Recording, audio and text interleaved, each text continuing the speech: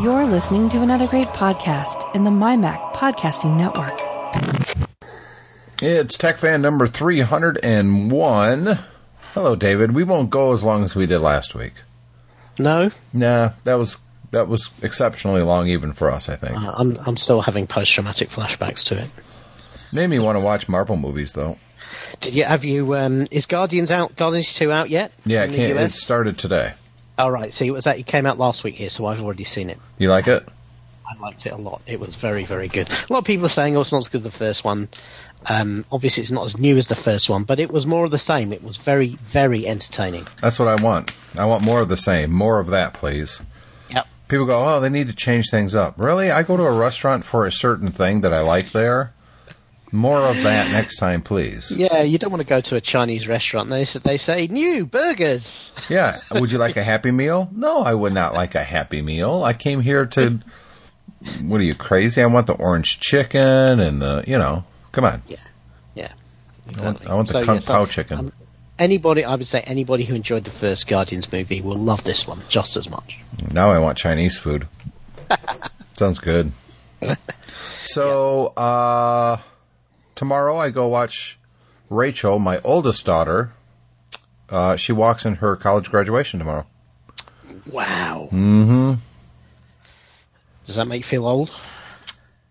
Yeah, it does put things in perspective. You got to think that she wasn't even quite 1 year old when I started mymac.com. And, I look at how different mymac.com is, and then I look at my daughter and I go, yeah, look at this. They're about the same age. I know, and, look, she's a very lucky girl to have benefited from the enormous riches that MyMac has brought you over the years. Mm-hmm. One of the things that'll bring me is her laptop, because she's ruined the hard drive in it tomorrow, and I'll have to take it home with me, and then I ship it to her in Chicago afterwards. Right.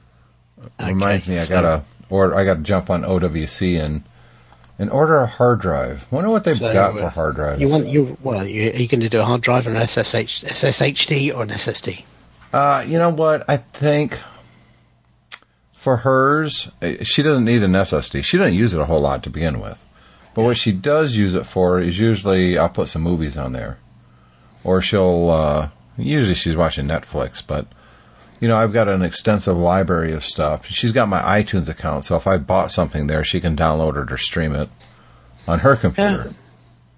No, even a 256 gig SSD is not expensive nowadays. Mm-mm. So, I'm on OWC's website right now, and let's see how much OWC SSD 2.5 inches. She has got a MacBook. No, see, now I can't remember if she got a MacBook or she's got a MacBook Pro. Boy, I don't remember which one. I think it's a 2012. Might be a 2011. I think it's 2012. So let's go with 2012. See, I don't want to spend... the drive only, I could get a 240 gig SSD for $130, which is a good price. But I can get her a lot more storage if I go, just the regular drives. The non-SSD. What about an SSHD? Nah. It's a good compromise. Yeah. I got to look at the one that she has. I'm not sure which machine she has now. I'm the one who bought it for her, but I don't remember. OWC has a 240 gig Neptune SSD for $99. What is it? The Neptune. Oh, that's the new brand, isn't it? Yeah. So that's only $99. So that's a bit more like it. That might be the way to go. I'm looking at their... I don't know what she's got in it. It's not a very big drive, though. I think it's like a 330 or something. Right. And I'm talking about gigabytes, people. Yeah. Not terabytes. I mean, I could drop a 1 terabyte spinning disk, 7,200 RPM for $70. Yeah. That's not bad. So the only thing that bothers me about drives like that is a lot of eggs in one basket. 1 terabyte of eggs in one basket. you could end. I always worry with a drive that big that you'll end up filling it up, and then the thing will die on you. And because it's a terabyte, you've never backed it up anywhere else. Yeah, but she doesn't store anything on it though. So she doesn't need a terabyte then. That's kind of it. Yeah. But I'm always a bang for the buck kind of guy. You know what I mean? Yeah. I do know what you mean, but 2012 machine with a spinning hard drive is going to feel hella slow. That's true. I should probably just throw a SSD in there. Yeah. I like the mouse sound. That's not annoying at all. Yeah, I think I might go with the 240 Neptune for $99. Mm-hmm. Full SSD, but that's a smaller drive than I think she's got. You know what? I'm not going to make up my mind until I get the computer in hand. Yeah. And look at it, and touching and feeling and all of that is something else I want to do with this new Surface laptop that Microsoft has announced. It looks pretty nice. It looks very nice. As you know, I've had several Surface devices. I'm a fan of them. I think Microsoft really, for a company that hadn't done computer hardware like this before, I think right from the gate, you can argue about some of the decisions they made with RT and this, that, and the other in terms of, architectural changes, but I think the hardware was always very strong. And this is more of the same. These guys really know what they're doing, and they've produced something that looks, certainly in the marketing shots, looks very, very desirable. Probably as desirable as anything Apple's ever made, I would say. I like it's got different colors. I like the hinge on it. It looks very nice. I mean, I don't want that to sound like it's degrading or something. It looks like a really nice laptop. And if you're a Windows guy, this is pretty cool. So this is the Microsoft Surface laptop. So if you imagine the kind of the big Surface 4 tablet with the keyboard, that kind of the cover keyboard they do, that kind of clicks onto the bottom. You imagine that kind of was put through a matter converter and turned into a permanent laptop. That's kind of what this Surface laptop looks like. It starts at $1,000, which is pricey, but this Microsoft stuff has always been towards the premium end of the market. And slightly confused messaging on this, in that the event it was launched at was all about K through 12. It was all about this Windows 10 S, which is a version of Windows 10 that only runs apps from their store. And if you want to take a regular Windows desktop app, you have to convert it into something that will run in their store. But that means you get the kind of the Chromebook style advantages of configurability, cloud storage, being able to log on and off very quickly, much more stable, the kind of the sort of things that iPads bring to the table as well. But you're running Windows 10. But the thing is, this laptop doesn't really fit with that message, because those devices are aimed at schools, which will be cheap Chromebook style things. Whereas this is running the same OS, and it's $1,000 plus. Well, yes and no. It runs the same OS, but it doesn't run the S version of 10. It does run it comes with the S version of 10. You can pay $50 extra when you buy it to basically turn that off and allow it to run anything. Which I know they're catching a lot of heat for that. I don't know. I'm kind of torn about that. I think this is a way that Microsoft is trying to protect some users, because malware and crap like that is just running rampant. Yeah, but a lot of that is code that's executed via email with an attachment, or you go to a malicious website, and this isn't going to solve that problem. Well, it kind of is. The way these apps work is they work under what's called the Universal Windows framework model, and it means that everything is kind of sandboxed and separated from everything else. That's why the apps have to be packaged a certain way. So actually, it will be far more secure than a Windows laptop today, yes. which at the moment architecturally stuff can run the web browser and it can fire up other things. This will not run any web browser. Windows 10s won't run any web browser except Edge, which means Microsoft can focus their security functionality on that. Their argument is, and I think the reason they're putting 10s on the Surface laptop is ideally they'd like to drop a lot of the legacy stuff and move in this direction. I think they have to. Yeah, I really do. If they want to advance the way Mac OS has advanced with Windows, they have to do this, because it's a quagmire right now of horribleness for the average user. And the average user doesn't need a completely open system that they can download anything, anytime, anywhere. They really don't. Yeah, and you know what? I run all the laptops here at my office, so we run about 30 machines now. We have a cloud-based antivirus and web checking system from Symantec. So I get an email every time that finds malware on a PC in our 30 PCs. And I get an email 2-3 times a day from, and this is basically the stuff reporting that it caught something and stopped it. And most of the time you look at where this happened and it was in a temp file somewhere, it was like a drive-by attempt from a website. Yep. This stuff is rampant. And it needs to be stopped, and we need to move to better models. And I think this is Microsoft trying to do that, but they're trying to do it. The Apple way would be to launch this and say, well, we're killing the old way of doing things. You now only get apps from the store. You get used to it. This is Microsoft trying to guide people there without necessarily cutting them off. We'll see whether it takes off at all or not, because they need to get developers to embrace it. I agree. And I think this laptop and this strategy is the right direction. So kudos to Microsoft. This is an impressive looking laptop. It's I'm not a big fan of Windows, but if I was going to buy one, I wouldn't start at the low end. I would start with one of these. Yeah, absolutely. It's almost like the Microsoft equivalent, the Chromebook Pixel. And this is kind of them showing the rest of the market how they think it should be done. I agree. And then obviously other people will come in and do cheaper versions. So. Well, hopefully it will last longer than the Pixel did. Yeah, the Pixel, but then Google likes to knife their babies young. Very descriptive, David. Yeah. One of the things, since we are now at episode 301, we've crossed that 300 mark. David and I are going to introduce a new feature starting this episode. And this is the knifing babies. Tentatively, we're calling it wiki trolling, but we are open to suggestions for a better name.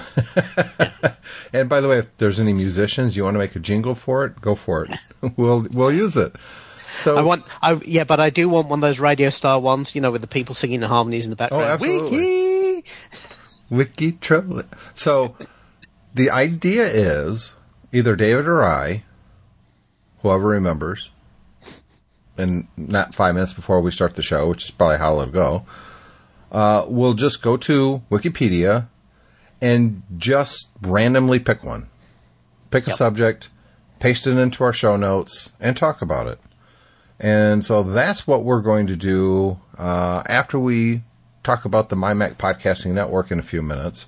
But before we get to that, David, you know what?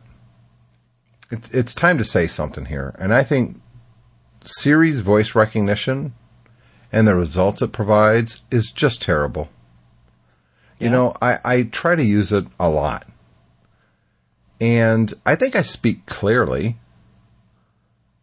It just doesn't work even half the time at this point. I think it's getting worse than it used to be.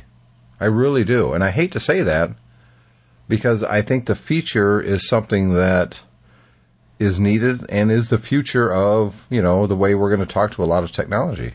But I'll give you an example. I'm looking for something specific, and I ask Siri, and she gives me the most confounding, stupid answers that have nothing to do with it. And then I can't right now because it happens on such a daily basis that. So what I'll do is I'll fire up Chrome on the same iPhone, and then do the Ask Google thing. Yeah. And it's 99.9% accurate. It just works. And I said it in the same voice. I said the same thing. And yet somehow Google could figure out what I'm looking for. And Siri, no clue. Well, maybe that's because Google is crowdfunding a lot of information from a lot of people, and Apple aren't prepared to do that. Well, I don't really care what the reason is. All I care about is results. And right now, the results is as far as Siri versus Microsoft's voice recognition goes and answers could not be farther apart. I think there is some limited thinking in the way some of the things in Siri are set up. I certainly agree with you on that. For instance, and this happens to me frequently, it happened to me the other day. I was in the house and I needed to remember to go out and do something about 5 p.m. It was about 3 in the afternoon. This was last weekend. So, you know what? I could have set a reminder. I never get into that. I find the problem with reminders is you set them and then they appear in your reminders list forevermore until you go and delete them. So I tend to use alarms instead. So I said, hey, sorry, I'm not going to say it out loud in case I activate a whole load of people's phones. I said, set me alarm for 5 o'clock. Now this is 3 o'clock in the afternoon. I expect Siri to either see that it's 3 in the afternoon and assume when I say 5 o'clock that I mean 5 p.m. or alternatively, if it doesn't want to assume that, to ask me, do you mean 5 p.m. or 5 a.m.? Instead, what it did is it set an alarm for 5 a.m. Now that's unacceptable. I think, well, it's not helpful. And that's the problem with all of these things is that in order to be able to rely on them, you have to not have to check up on them. You know, we would all hate to have a human personal assistant who was so useless at their job that everything they did you had to go and manually check to make sure they'd done it right. And unfortunately that's where we are with a lot of these voice assistants is we can't rely on them to be right. Correct. And you then have to go and check and see what they've done to make sure if you've asked them to do an action whether it's right or not. Interestingly enough, my wife has been complaining. She keeps turning on the Echo at home. And I keep saying, what have you done this for? And she apparently, she's not giving me chapter and verse how she's doing this, so I need to investigate a little further. I'm not sure whether she's asking for this and it's misinterpreting what she is, or whether it's actually doing it on its own, which is what she initially claimed it did. But she claims that African radio stations keep coming up on the Echo. Yeah, and she's, this African radio station starts playing and she's getting adverts for car dealerships in Nairobi. Well, you never know. She may be planning to move there and not telling you about it, David. Maybe. But again, this is, her answer to that is turn it off. I don't want it. And that's the problem. And, these things do need to get better. I don't know how to fix it, but you are right. They need to be better than they are. And maybe, I don't know whether Siri is materially getting any worse, or maybe our expectations are shifting about how good it needs to be. And I think it's very difficult to say, oh, well, one's better than the other. It's just your experience with which one you get best results from. I wonder how much effort Apple is still putting into Siri, whether it's still at the forefront of development, or it's just kind of languished for a few years now that it's kind of commonplace. And this is the thing. I would like to think that it's still at the forefront, but my results and experience suggest it's not. And this is the problem we have with Apple, is that much as we love them, they do seem to have a focus problem. They don't seem to be able to focus on more than 1 or 2 things at a time. Look at what's just happened with the Mac Pro. They're focused on it now, but that's after 5 years of not doing very much about it at all. And they don't seem to be able to, as rich as they are and as capable as they are and as great as they are expected to be, they don't seem to be able to do more than 2 or 3 things at once. And it's kind of odd. It's really odd. I'm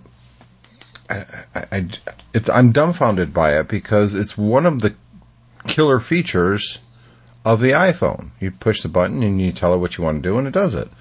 Except we can't rely on it anymore. Yeah.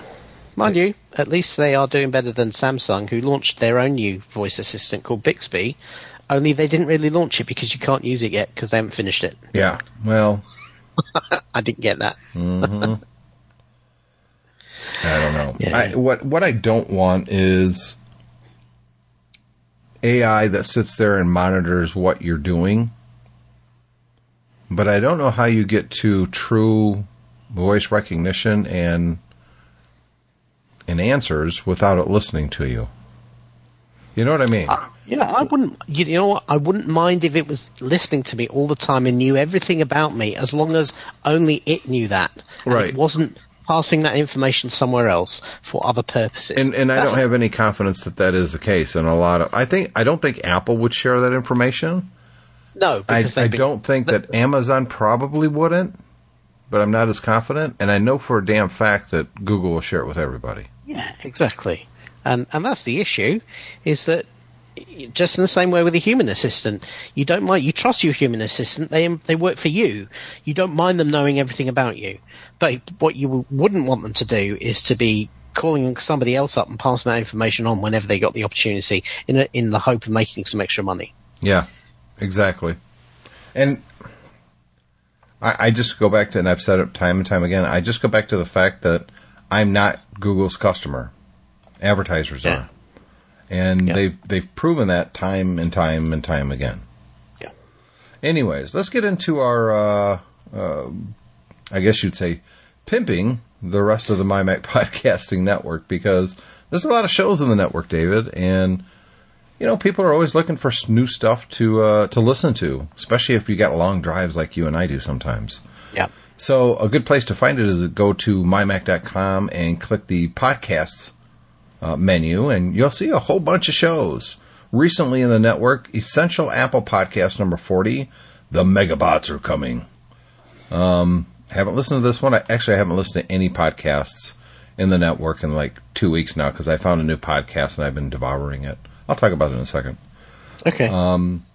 Next up on the list is Let's Talk Apple number 44. Gazmaz is on there. That's it. The MyMac Maven. That's right. Gazmaz. Yeah. Geeky Show Hour 256, clearly labeled Game Boys. I have to get in and listen to that show, because I want to know what that's about. Boy, you hear that car going by? Yeah. Nice guy. He's had no muffler on that thing for 2 years. I want to get together with all the neighbors. Is that even legal? No. It doesn't stop him. So, well, don't your cars have to be inspected every year? No, not in Michigan. Oh. You and I've seen basically skateboards with wooden bumpers and an engine driving down the road with children in the back seat. And it's like, how is that legal? Well, it's Michigan. You can drive whatever you want. Yeah, but capitalism means that you must have the choice of being unsafe. Mm-hmm.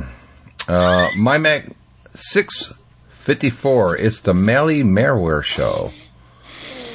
Oh. What the hell's that? Well, it says, so yet another piece of malware that relies on the gullibility of computer users to infect themselves. Well, yeah, you know what? That is true, but you know what? You can't... People have always been gullible. We're all gullible in various different ways. We can all fall for scams, we can fall for marketing, we can fall for advertising, we can fall for confirmation bias of how we were brought up and all those sorts of things. But I think the problem with malware is that it will always exploit human gullibility, and you can't really blame people for that. You've still got to do something to stop the malware. You've got to find a way of stopping it and protecting us from ourselves. And just like somebody should protect that guy from not putting the muffler on his car for 2 years, because he's probably breathing in all that crap. And, he is. Yeah. Yeah. Well, that's what things are meant to be. That's what society is meant to be. It's meant to protect us from ourselves, and education and making sure people know not to do malware or click on things, do things that promote malware is very important, but also is technical solutions to try and stop this happening in the first place. Civilization is our battle against natural selection. Yep. Because there'd be a lot of dumb, dead people out there right now. Sure is. 3 Geeky Ladies, number 102, Road Trips. The ladies talk about their favorite apps and websites they use before, during, and after travel. That'd be a good one. I don't go on a lot of road trips lately, but I might have to listen to that one. I'm going on a cruise again in a few weeks' time, and I need to start preparing.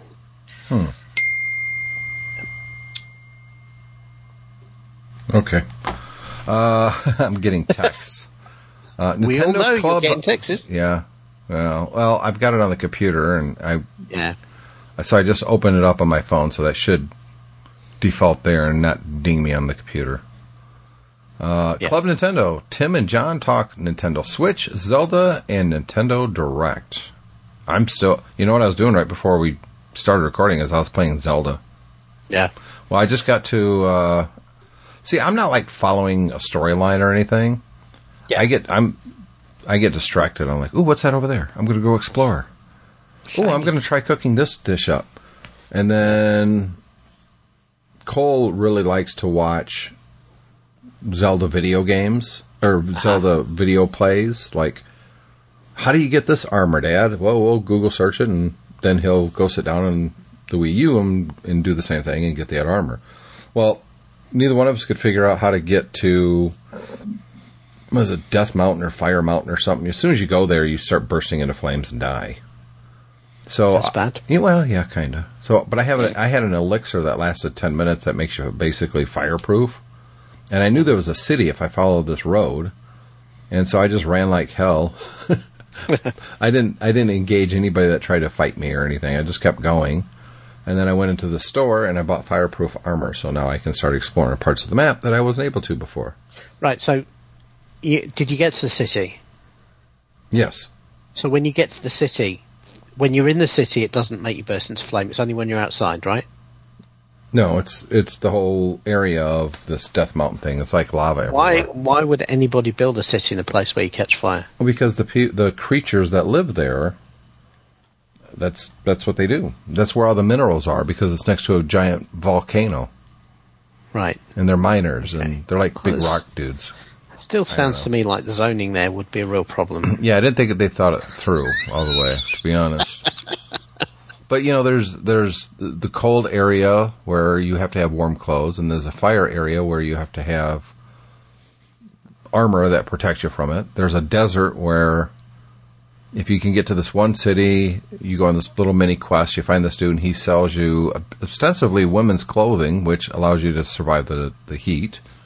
I don't know how that works, but okay. It's Japanese. Yeah. You know? At some point, you just got to roll with it. Yeah. Yeah. Yeah. But you know what, though? It's... And I know I've talked about it on the show many times already. Yeah. But God, we can tell you're enjoying it. It's one of the best video games that's ever been made. Yeah. Look, they made this big sandbox with this physics engine, knowing that people are going to do things they didn't even think about. Yeah. And they do. It's amazing. You have this magnetism power that allows you to move metal objects around, and you can stack metal objects, and when you're stacking them, obviously you lift them up off the ground. Well, I found out if I got in this old mine cart that's metal, and then I put a metal box inside of it, if I stand on the metal box and use my magnetism on this cart, it goes up off the ground. So I'm ostensibly flying around. Very good. It's stupid, and my guy keeps falling off because it's this rickety thing. But, God, it's fun. It's just, it's a lot of fun. So when you get exposed to something like that, which does something you've not seen in a game before, it's very exciting. I recently introduced my son to Half-Life 2. Good game. Great game. But the thing is, what was so different about that was the first game where they really did the physics right. Yes. And it's an enormous part of the gameplay is the physics, and they coupled that with a pretty good storyline. Oh, I would say it's a really good storyline. Yeah, and very compelling environment. You know, you're dropped into this it's Earth, but it's been invaded by aliens, and it kind of has this fascist thing to it, and you have to do the whole kind of smuggle the railway through to get to the free zone and all of that. And that's just the first part of the game. Right. So anyway, my son is massively into it. He really got into it straight away. Xbox 360? It really struck me when I've not played it or seen it for a few years. It really struck me how well done that environment is for that particular game. Now, did you play it on the orange box? I originally played it on the PC, but now we're playing it on the Xbox. So, well, I mean the Orange Box software that it comes with. Yeah. So he's played through Portal, and now he's very keen to play Portal 2 because obviously Portal itself was very quick, because it was almost like a tech demo, and then Portal 2 was the big game they did on the same idea. So he's very excited to play that, but he has school tests coming up. So I've said no more now until after his school tests are out of the way. Fair. But I have a copy of Portal 2 waiting for him for when he's done for that. But funnily enough, I spend all this time travelling away in London. So this week I went into one of these second-hand game stores and I picked up another Xbox, like kind of the more recent slim ones. Yeah. And an Xbox with a controller, all the stuff on it, and then I bought 4 old Call of Duty games as well. Came to £50. It was just like, man. And I'm just going to keep it in my suitcase, and when I'm away, I'm now going to be able to play video games on the Xbox. Well, I did that when I was working in Chicago. I bought 2 Xboxes, and then one of them was always with me when I was in a hotel in Chicago 3 or 4 nights, because, sometimes I'd watch a movie or a TV show, but more often than not. And this was when Red Dead Redemption had just kind of become a thing. Yeah. So I was playing Red Dead Redemption in that hotel room, sometimes way too late at night, and I'm like, oh my God, I got to go to work in the morning. But when you're away from home, it's very easy to lose yourself in games like that because you don't have the normal trappings that will let you know, okay, now the kids are going to bed now, it's dinner time, you're just sitting there by yourself. But I was really struck. I mean, I love the Xbox 360, and the fact that the console now is so cheap. Yeah, it's the crazy. Games are so cheap, and there's such a massive library of games. And it's not just a massive library. There's a crap ton of really fantastic content on that system. Yeah. It's a steal. Even today, the vast majority of Xbox One games are just basically higher graphics versions of games than on the 360. I mean, there's not an awful lot of new stuff out there that you kind of think, oh, well, you can never play anything like that on the 360. Well, I would tell you right now, without any hesitation, if someone said you can have one game system and all the games, and that's all you could ever have, it would be the 360 so far, no question, because the game it's in its extensive library that is very, very diverse. That's what I would pick. I would pick a 360 that would never die, which would be a miracle because they have a tendency to crap out. The recent one, the revised hardware ones, the S and the E, they don't have that problem anymore. They were completely redesigned, and also I have to say, so much quieter than the old one I had. Oh yeah, they are a lot quieter, no question. Well, I've got the Xbox 360, and this is like my 4th one. Yeah, it's the one that actually looks like an Xbox One. Oh right, so that's the E. Yeah, I've got that next to my Xbox. Well, it's not right next to it, but it's on the same area as the Xbox One. So, but you know what's funny is I haven't turned on the Xbox One in a couple months now. Mm-hmm. Yep. Don't tell Microsoft. I think they know. Yeah. So let's jump into this new feature that we talked about earlier, David. It's wiki trolling, and again, we welcome your feedback on a name change. Easy to get a hold of us. It's theshow@techfanpodcast.com. You can go to mymac.com or techfanpodcast.com and leave a message in the show notes for this episode. And, if you got a better name than wiki trolling, we're all for it. Yep. And, of course, we are TechFan Podcast on Twitter. So I was the one that picked it this time, David. I picked it last night. I was thinking about this idea for a couple days. Like, we got through 300 shows now. Maybe we should change it up a little bit. Just do something different or add something to the show that we didn't do. And this is kind of... Oh, hold on a minute. I'll tell you what the inspiration behind this was. I was going to ask you that. I was going to ask where you had the idea from. Have you done this before? Well, it's a tie-in to what I was saying that I haven't listened to any of the shows in the network lately. Right. There's a podcast, and I probably shouldn't tell people this because they'll stop listening to this show and they'll start listening to the other because it's really, really good. It's much better than what we do. It's called The Dollop. Right. Have you heard of it? I have not. So, one of them's kind of a history buff, and one of them's a comedian. And they have guests and stuff, but they don't focus on that. the idea is the history guy, who's also extremely funny, I think he's an actor or, I don't know, whatever. Yeah. He will read a story from history. And the other guy has no idea what the story is going to be or anything. And he comments on it. Very simple premise. They are so good at it. They do it in front of live audiences a lot. Yeah. I've listened to... Each episode's about an hour and a half. So in a week, if you've got a short drive, you can listen to Tech Fan and then listen to that every week. If you before we dive into our topic, if you like that sort of thing, there was a TV show that was done by two comedians here in the UK, and what was it called? It was David Baddiel and Frank Skinner, and they basically did this show that was about nothing. They would get on the stage, sat on the sofa, and they would just interact with the audience and see where it went. Mm-hmm. Yeah. So they had no topics. I'm trying to remember. Oh, Unplanned. It was called Baddiel and Skinner Unplanned. And it literally was a live audience, and they would just start riffing off stuff off the audience. They had no, and it was all about them doing kind of, spur of the moment, knee-jerk comedy. Very funny. And then what they would do, they get one person up from the audience who basically had to write everything that happened on a whiteboard, so they had a record of it. So if you like The Dollop, which this is a very similar idea. Go and find it on YouTube. It's you'll probably enjoy it very much. So that was the inspiration for wiki trolling. Mm-hmm.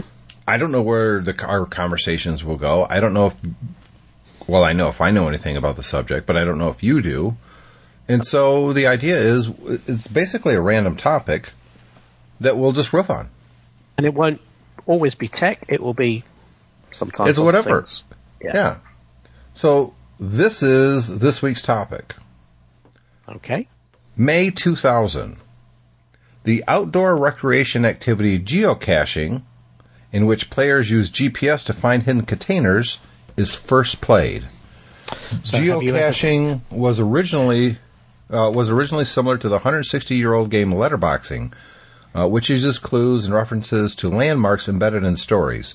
Geocaching was conceived shortly after the removal of the selective availability from the GPS system in May 2000.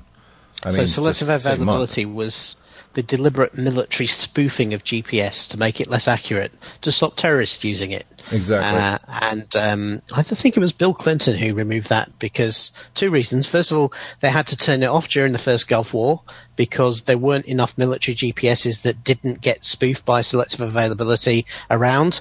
So everyone out in Saudi Arabia just went to the local stores and bought Garmin GPSs, and so they had to turn it off so they all worked in the tanks. Mm-hmm.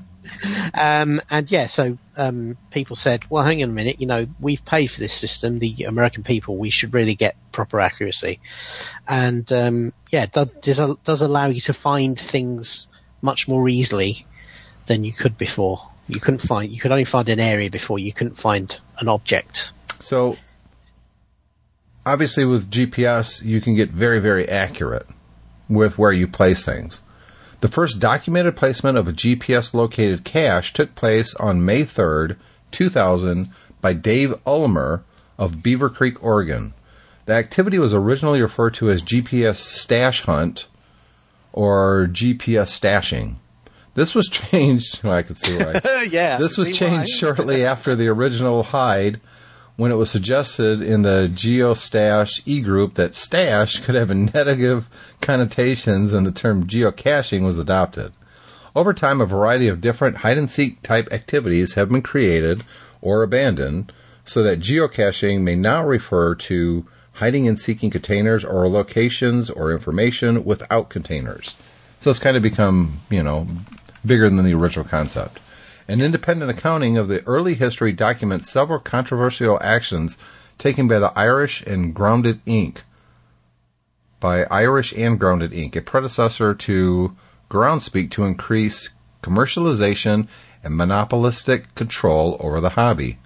More recently, similar hobbies such as Munzee have attracted some geocachers by rapidly adopting smartphone technology, which has caused, and then in quotes, some resistance from geocaching organizations about placing caches along with Munsies. In other words, So, these people, they got phones and they're going to play a hobby that I got. well, you know what is? Well, I think actually what's caused a lot of trouble here is there's a couple of people who've tried to make money out of geocaching. Munsie is one of them. Yeah, so what?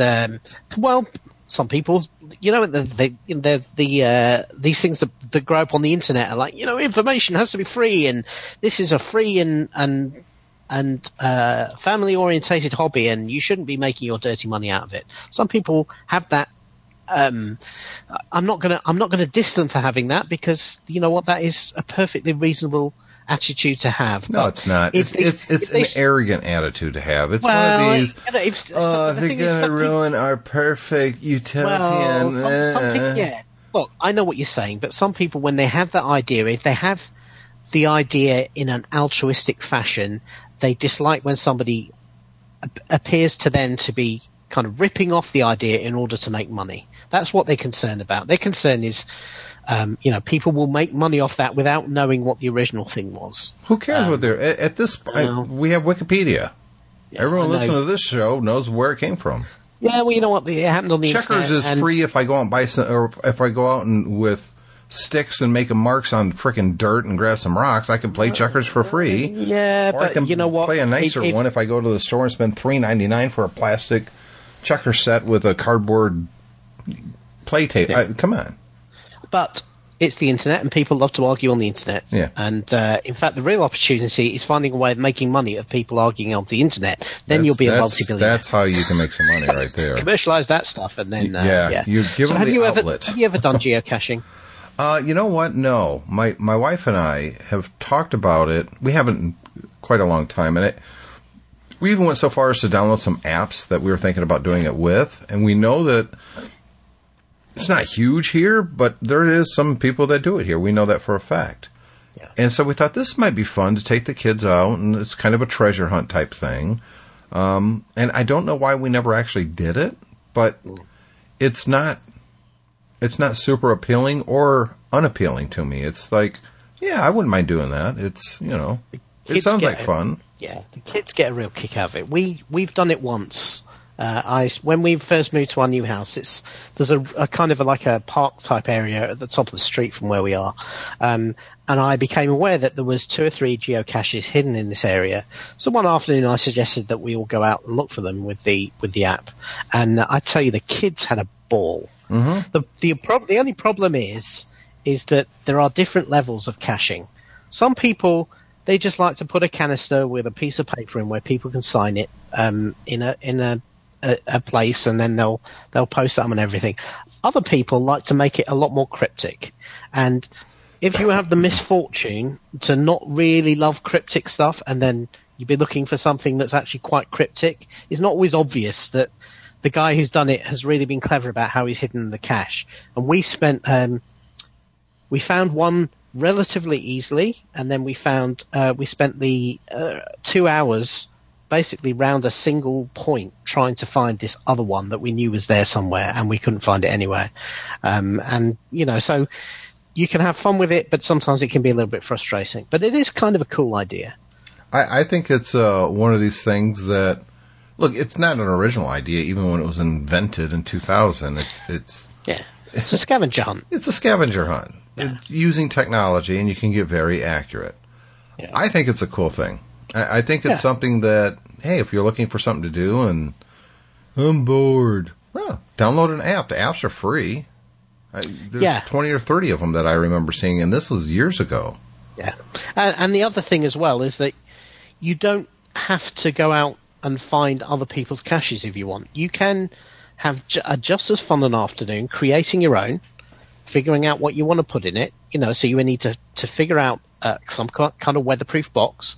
You need to figure out what you want to put in it, and you need to post the details on the internet, and then you need to hide it where people can go and find it. And then every now and again, you need to go back and check it and see whether people have been in there and had a look at it and left stuff. That's the idea behind it. Is you can if you have a big enough box, you can leave tchotchkes there, and then other people take a tchotchke as well. And you know, so over time, you can get a flavour of the sort of people who might be coming to visit it. And, put a log in there so people can sign it.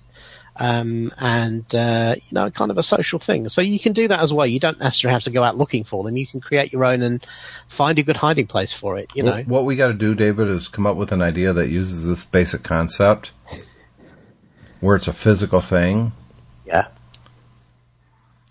I don't know how we would do it, but we put this physical thing in a box, and it's kind of like Pokemon Go with geocaching. So you go there, you got to collect them all, but it's a physical thing. But then you got to have someone refilling them all the time, and it's kind of a pain. Yeah, that'd be fun. Well, you put a box out there and just ask people to leave you money. There you go. We could call that geo-panhandling. Yeah, where you caching. You leave boxes all over a city, and people just have to find them and put money in them. Yeah. And whoever puts the most in wins. Yeah, exactly. So that is our wiki trolling this week. Geocaching. It's have any of you done geocaching? If so, let us know. I'd like to hear your story about geocaching. Again, it's easy to get a hold of us. It's simply theshow@techfanpodcast.com. And it sounds like a fun thing. I might have to revisit this soon with Julie and taking the kids out. It could be a fun thing. Yeah, it is. I would recommend the kids will definitely get kids love anything like that. You give Cole the phone and he's in charge of finding the thing, and then Brooke can be in charge of interpreting the instructions and, actually once you get to the place, actually locate. Because the thing is, on the app, you'll see, I'm here. It's definitely here, but you still need to interpret the instructions to actually find out exactly where something that is hidden in undergrowth or in a wall or something that actually is. And, then you need the parents there just to make sure that you don't get arrested while you're doing it. So, or someone's not, kidnapping the kids. Yeah, exactly. But it's amazing actually. Some people can get very concerned when they see you just hanging around a spot looking for something. Well, they just assume you're playing Pokemon Go nowadays. Right, I guess so. Yeah. It's less strange. Yeah. Thank goodness for that, Nintendo. Yeah, thanks, Nintendo. So you got anything else this week, David? No, that's pretty much it. Yeah. We need to look at when we're recording over the next couple of weeks, because I think schedules are going to be challenging. Yep. I was excited by the Surface Laptop announcement, so I'm looking forward to seeing one of those. I need to find a Microsoft store so I can actually go and get a look at one. But I think I've told you all my news for this week. I've just been video gaming all week. So. Me too. Well, I've been working most of the time, but yeah. So with that, we're going to wrap up. I said it's not going to be a long episode this week. We're going to wrap up this episode of the Tech Fan Podcast. We do want to thank our sponsor, which we actually kind of put the ad at the beginning. See, that's the thing, David. It was an ad. They pay us to talk about the products and services and company. But it wasn't an ad because I actually do need to get a new hard drive, and I'm going to get it through MacSales.com for my daughter's computer. So, yeah. And I apologize to all listeners who are going, just buy it on Amazon. What are you talking about? Save 3 cents and get it on Amazon because there's no problem with that company. So we're going to wrap up this episode. Thanks to MacSales.com. Thanks to the other shows in the MyMac Podcasting Network. I hope you guys give them a shot, give them a listen, and because everybody likes an audience, right? That's what we do it for. And we really do want to encourage you guys to get a hold of us. Your feedback really does help the show a lot, especially in the doldrums of summer when things are just not really going on and people are taking vacations, and that's when we really could use help from you guys and gals. And, let us know about the show. Give us your thoughts. So with that, we're going to wrap up, and we'll see you in 1 week. Bye, David. Bye.